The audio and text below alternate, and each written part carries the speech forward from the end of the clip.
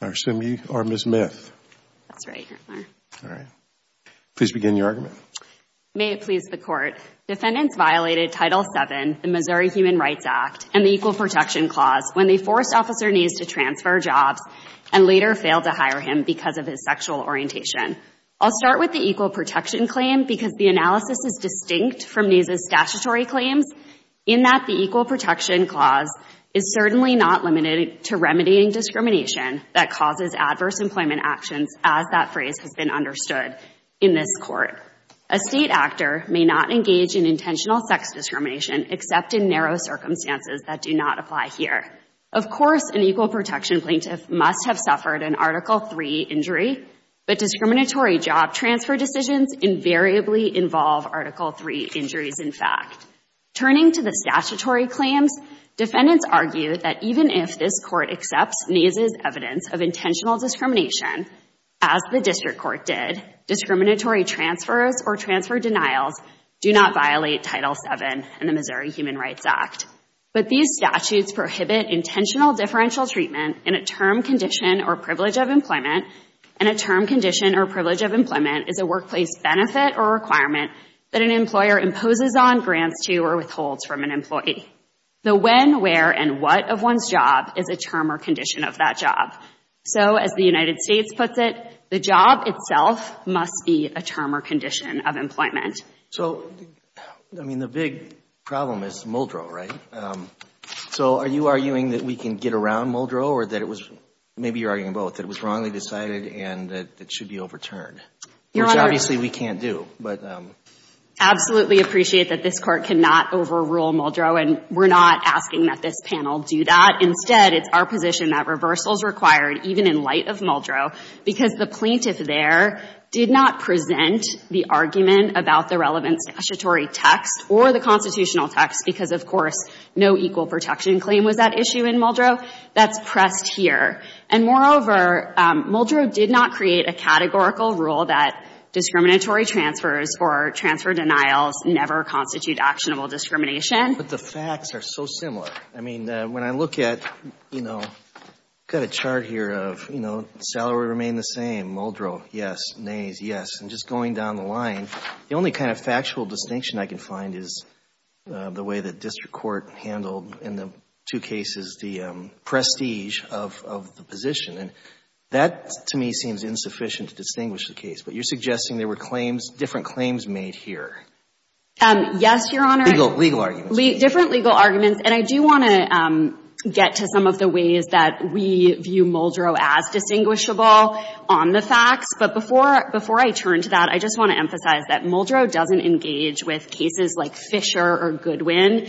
And to the extent it therefore creates an intra-circuit split with those cases, the earlier opinions control. So, for example, in Goodwin, this is 729 F. 2nd 541, a plaintiff was transferred from a temporary hearing officer position to a permanent attorney position. The defendant argued that the employer had actually done the plaintiff a favor by transferring her into a permanent position. But this court held that the transfer was an adverse employment action and that the plaintiff's, quote, preference could not be defeated by invidious discrimination. But turning to the ways that Muldrow is distinguishable from this case, I want to point to just a few examples. So one factual distinction is that the way defendants have argued this case is to say that the transfer decisions were based on deficient performance. Now, we, of course, dispute that that was the motivation, and there's evidence in the record that the district court pointed to that demonstrates that that deficient performance reasoning was actually pretext. But it shows that even the defendants here must have viewed these employment decisions as adverse because they claim that the transfer effectively demoted my client. And Muldrow didn't involve a similar situation. Instead, it was a reorganization across the police department. The failure to transfer in this case was also argued as a failure to hire, and that's because Officer Naes actually interviewed for the position and was denied that opportunity. And that's another way that this case is distinct from Muldrow, where the transfer denial was not treated as a failure to hire. And everyone agrees that a discriminatory failure to hire is actionable under Title VII, setting aside how the court interprets the phrase terms, conditions, or privileges of employment because the statute separately protects against discriminatory hires. On the question of prestige, the panel in Muldrow, as I understand it, was concerned that there was only the plaintiff's deposition testimony on that point. And, of course, we would quibble that a plaintiff's testimony is not sufficient to create a genuine dispute of material fact.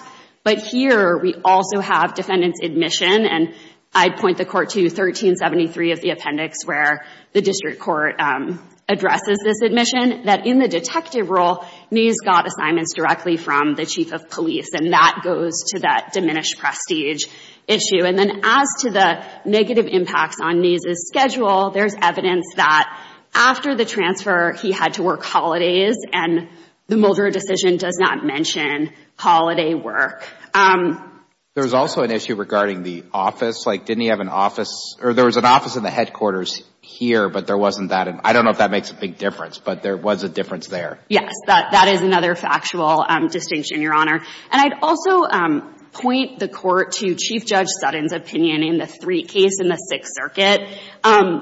In that case, the court was writing as a panel, and the court was writing against this backdrop of adverse employment action precedent that's nearly identical to the precedent in this court.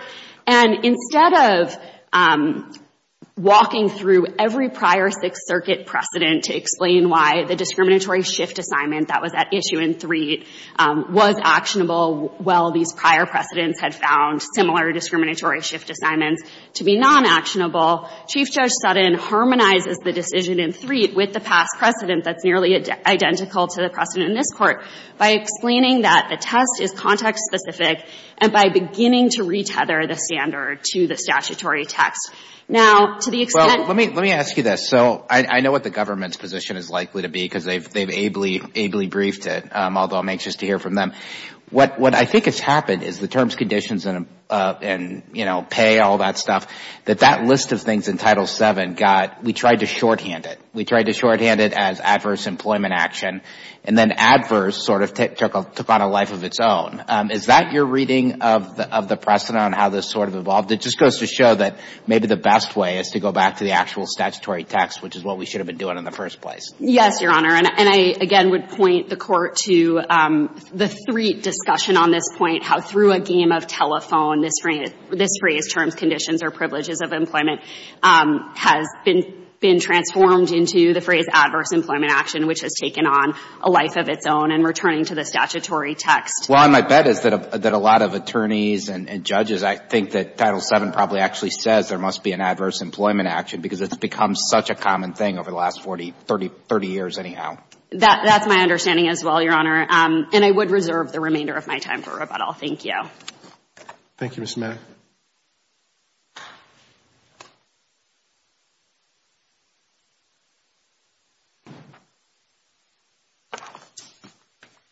Good morning, and may it please the Court. Anna Baldwin for the United States as amicus. As the Court is aware, just last year, the D.C. Circuit, sitting en banc, overturned over 2 decades of precedent to hold that under the straightforward meaning of the statute, Title VII emphatically prohibits all discriminatory transfers, and not just those that result in objectively tangible harm. What about transfers that actually improve conditions? Say you were a line worker and suddenly you become CEO, you make 10 times as much money, you get a beautiful office. I mean, that's an extreme example. But would that be a problem in the government's view? So I think that, to break it down into the elements, it's the job position itself is the question of, is it a term, condition, or privilege of employment? And so clearly, whether it's you're becoming the CEO or a line worker, that's a term, condition, and privilege of employment. It's the question of, discriminated against. The Supreme Court has said that is differential treatment that injures. And so I think you would have to look at the specific facts. Does that, in fact, involve an Article III injury? Judge Sutton talks about in Threat, is it a change in your terms, conditions, and privileges that the plaintiff, in fact, sought out? So it isn't necessarily the case that every, there might be some examples at the extremes that don't involve Article III injury. But in, a Title VII case, a plaintiff is filing the case because they contend that they have been injured. They wanted a different job. But here's the problem. You see what the problem is. There has to be discrimination. We've been told that you have to prove it, or they can be proven circumstantially through McDonnell Douglas. So we have to have a way to process these claims and figure out whether there's actually discrimination. If you have an instance where you're getting a substantially better job by every objective indicator, that sure doesn't look a lot like discrimination. It looks like you're actually benefiting from some action taken by your employer. And so I don't know that they're as discreet as the government makes them out to be. Certainly, we grant that, again, the job position itself, is that a term, condition, and privilege, and the precedent has gone off as, Judge Truss, yes, it's become this shorthand, this judicial gloss untethered from the statute, but we would definitely grant that there are circumstances where are you going to have an easier time proving because of discrimination on a protected characteristic element when the job is worse? Yes. There will be, as a matter of ultimate proof before the jury, when you're being treated worse than and not just merely differently, that is going to be prohibited treatment. But that's not going to necessarily the core elements of the claim, and as a matter of getting past summary judgment, have you pled the elements of the claim? But you see, that's the issue. The issue is in terms of processing. I think that what would happen in a case like that is it would probably get past summary judgment because you have alleged in the complaint that as a term or condition of employment has changed, even for the better, and therefore the case goes forward and potentially gets to the jury. Am I wrong about that? Again, it would have to be a job transfer that you didn't seek, that you didn't want, and that the fact that, the allegation would be that it's on the basis of race or sex. The United States position is the injury requirement for Title VII doesn't come from the change in the terms, conditions, and privileges. The injury requirement comes from being subjected to intentional differential treatment on the basis of the statutory categories. And so that you are given, a job that you don't want, maybe subjectively it's better, but it's on the basis of race, that is an injury, and that's an injury that's cognizable under the statute. We understand that the, court is sitting as a panel. Again, the D.C. Circuit chambers began as a panel. Just 3 weeks ago, the Fifth Circuit is reconsidering its ultimate employment decision rule, that it also has a significant and material harm standard that, again, in some of its decisions looks very similar to this court. So regardless of whether there are other factual ways to resolve this question, it's such an important legal question that is repeated time and time again that the United States would join the plaintiffs in, urging, could the court do something similar to Threat, where Judge Sutton, anchors the analysis and the text itself? The court could do something similar to the initial panels in Hamilton and Chambers, where those panels urged the court to go en banc. But the core point that the United States is here to make is that the adverse employment action analysis, there is no harm requirement just as to the terms, conditions, and privileges, and to urge this court to reconsider that requirement as appropriate. Thank you, Your Honors. Thank you, Ms. Baldwin. Ms. Silsby. May it please the Court. The judgment of the District Court should be affirmed for 2 reasons. First, because Appellant Lou Naes suffered no adverse employment action when he was transferred out of the nuisance unit into a patrol district and when he was denied a transfer back into the nuisance unit. Alternatively, this Court could affirm this decision on the alternate basis that Appellant Naes failed to show that he was transferred or denied a transfer because of his sex. He did not meet the elements of a prima facie case of sex discrimination, and even if he had, the appellees, City of St. Louis, Angela Kuntz, and John Hayden, had legitimate non-discriminatory reasons for transferring him and for not selecting him for the position that he applied for later. First, Naes suffered no adverse employment action when he was transferred. His new job that he was transferred to was in some respects different, but the differences were not harmful to him, and the differences did not create any materially significant disadvantage to him in his employment. Was it going to affect the hours or times of the week that he was able to work? It was not materially different because he worked in his old assignment. He worked overtime. He worked nights when he wanted to. He worked weekends. He could work holidays if he wanted to and earn overtime pay, which he did. The record shows that he did work overtime and worked nights and weekends when he wanted to. In his new position, he worked nights sometimes. He worked weekends sometimes. And he could have worked overtime to earn extra money, but he chose not to. The new position he was transferred to had the same rank in the St. Louis Police Department. Detective versus police officer is not, it's a distinction without a meaningful difference. There's no change in rank. It's just merely a working title. Does it have a prestige element? I do not believe so, Your Honor. And I don't think the record supports that it does. I know I'm going to be arguing a little bit against Muldrow, and I sat on that panel, and I'm wondering now, having read this case, whether or not we were right in Muldrow. But I'm going to ask the question anyways. If you are behind a desk doing administrative duties, dealing with the chief of police, and that's not this case, I understand that, and you get moved, you have this exact same rank, the exact same amount of money, maybe even the exact same hours, and you're now walking a beat on the street, and you manifestly do not want to walk a beat because you do not like that job at all, I wonder if that is enough of a change in the terms and conditions of employment that it should be actionable. I would say it is not, Your Honor. And that's because I don't think that Title VII obligates employers to provide employees with a job that they prefer. I think Title VII obligates employers not to discriminate against them in a way that harms them meaningfully. In the police department in particular, transfers from one position to another position, from one district to another district, from a specialized assignment to a non-specialized assignment are extremely routine. These happen constantly. Whenever there's a new chief, whenever there's some distinct need in the department, these transfers happen with great frequency.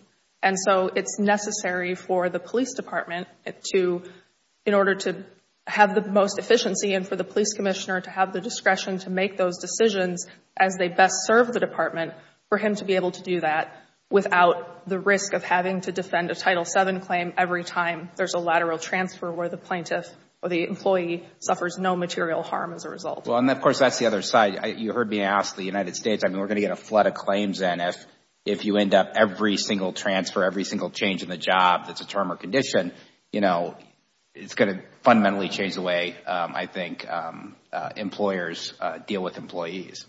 It would certainly fundamentally change the way the city of St. Louis handles transfers in the police department.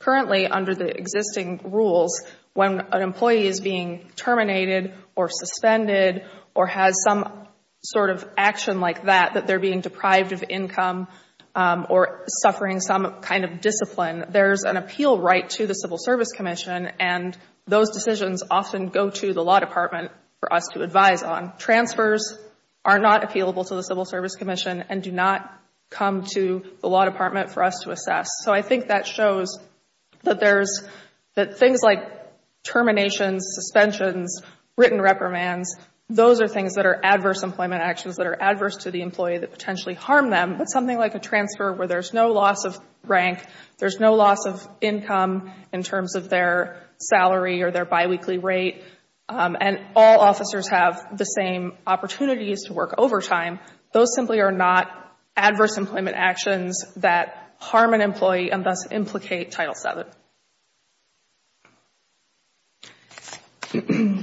In addition, the transfer from the nuisance unit to his new assignment had very similar duties. There was not a significant change in duties. It's not as if he was supervising employees in the nuisance unit and now was just a rank and file officer.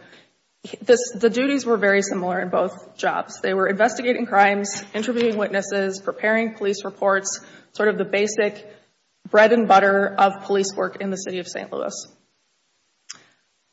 He testified in his deposition as to the schedule change that he just didn't prefer it. He's arguing at this point that it harmed his ability to, meet his family obligations. All of that is speculative. If you look at the record in this case, he testified he just didn't prefer the new schedule. He just didn't like it. And our contention is that I just didn't like it is not sufficient to meet an adverse employment action or even to show Article III harm. Could I ask you one question? And I want to press it's not on what you're talking about now, but it's been gnawing at me, which is the city of St. Louis on the sexual orientation claim is saying that Missouri that's actionable under Missouri law. But the Missouri Supreme Court said in, I think, 2019, pre-Bostock, that it is not actually against Minnesota law under the Missouri Human Rights Act. Are we bound by what you think? Because, ultimately our case law says, and in a case like this one, we got to look to the state Supreme Court. And if the state Supreme Court has told us something, we're bound by what the state Supreme Court says. And so, A, why did you make that concession in light of what the Supreme Court has said, and B, are we bound by it? We made that concession. We never argued at any time that sex discrimination did not include sexual orientation discrimination, and I think that's just because it's a logically indefensible position. In order to discriminate against someone based on their sexual orientation, you necessarily must take into account that individual's sex, male or female.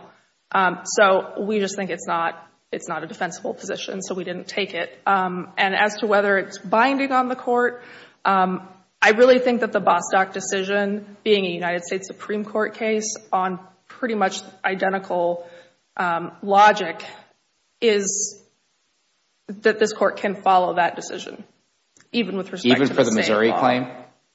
It just makes no sense, Your Honor, to not follow the Supreme Court precedent when it's so directly on point, I think. Okay. It does make me very nervous to not follow state law on a state law question, which is, I think, understandable. I don't want to say on the record that maybe the Missouri Supreme Court got it wrong, but I think the Bostock decision is controlling. Okay. I see I'm running down on my time here. I want to talk a little bit about my second point, which is that the appellant failed to show he was transferred or denied a transfer because of his sex. Now, as you know, this case was decided on summary judgment. So the parties had ample opportunity to conduct discovery, take depositions, and in our assertions of uncontroverted material fact, in fact number 92, the city asserted that Major Kuntz requested that plaintiff be transferred out of the nuisance/problem behavior unit because of his performance issues, and then we cite to Angela Kuntz's deposition. The appellant's response to that was admit that Kuntz requested Naes transfer out of the nuisance/problem behavior unit because of serious deficiencies discovered in Naes' work during an audit of the unit, Exhibit 7. However, there was no audit of the unit, but only a report on Naes. See paragraph 66 response. If the summary judgment rule and the summary judgment process is to have any meaning whatsoever, when the plaintiff admits a fact like that, it has to have relevance in the Court of Appeals. He admitted that he was transferred because of serious deficiencies discovered in his work product. He affirmatively admitted that fact in response to our assertion of fact at the summary judgment stage.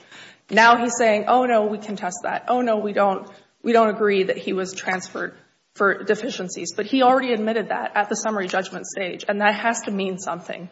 So our position is that as for the transfer out of the unit, he admitted specifically that the reason for that was his performance deficiencies. And so he cannot now say, oh, it was a Title VII sex discrimination action when I was transferred out, because he's admitted that because of the serious deficiencies in his work, that's why he was transferred. But that helps you, I think, with the non-discriminatory reason and pretext, and maybe even with the parts of the prima facie case. But the other side made a good point, which is if he was transferred out because of performance issues, then perhaps it was an adverse employment action because it was viewed as a lesser job. In other words, he can't do his current job, which is too much, but he could do a lesser job.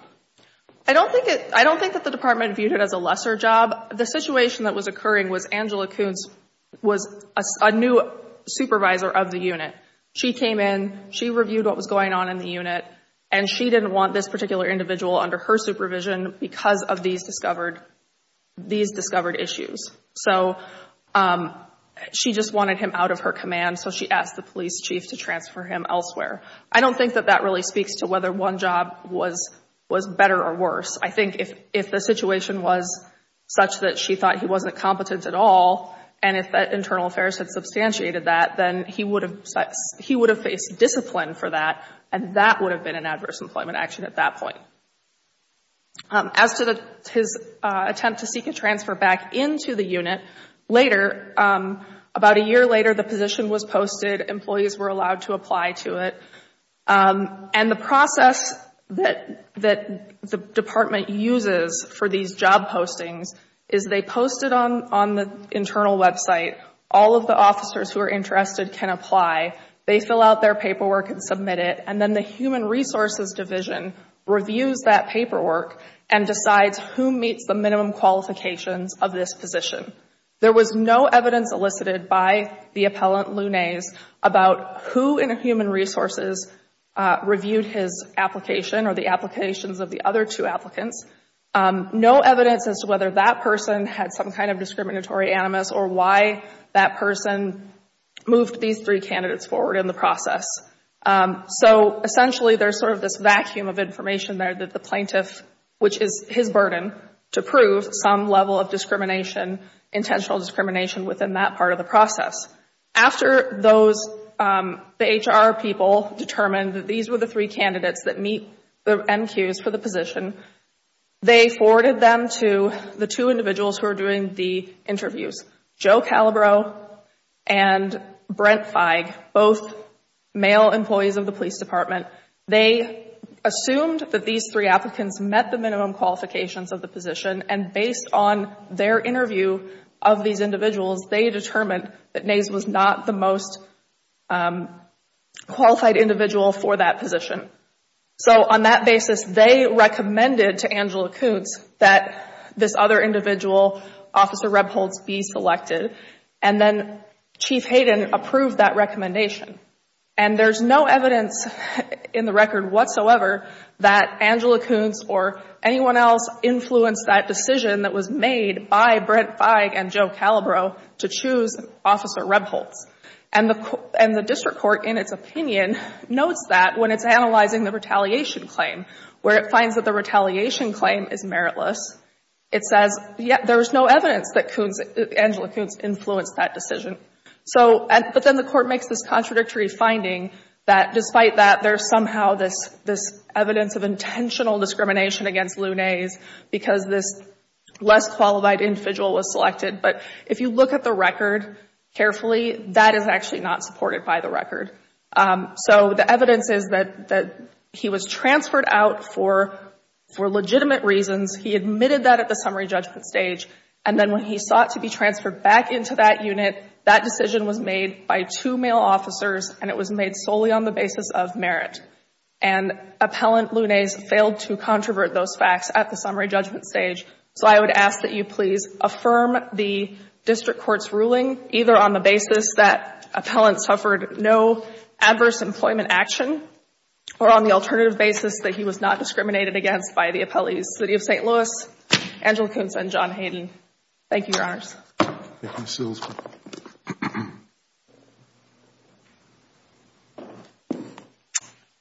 Thank you. Defendants have offered no response to our equal protection analysis, and I want to start by pointing that out. Second, defendants have complained that our reading of the statute would mean that employers couldn't transfer employees. But employers can transfer employees for almost any reason, but they cannot do it when the motive is discrimination. And that's the question at issue here today.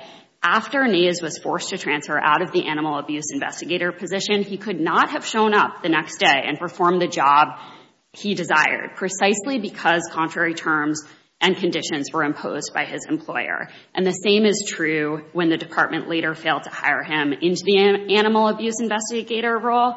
And for those reasons, we'd ask that the court reverse and remand. Thanks so much. Thank you, Ms. Smith. Thank you to all counsel who participated in the argument. We appreciate your help in the matter, and we'll take it under advisement.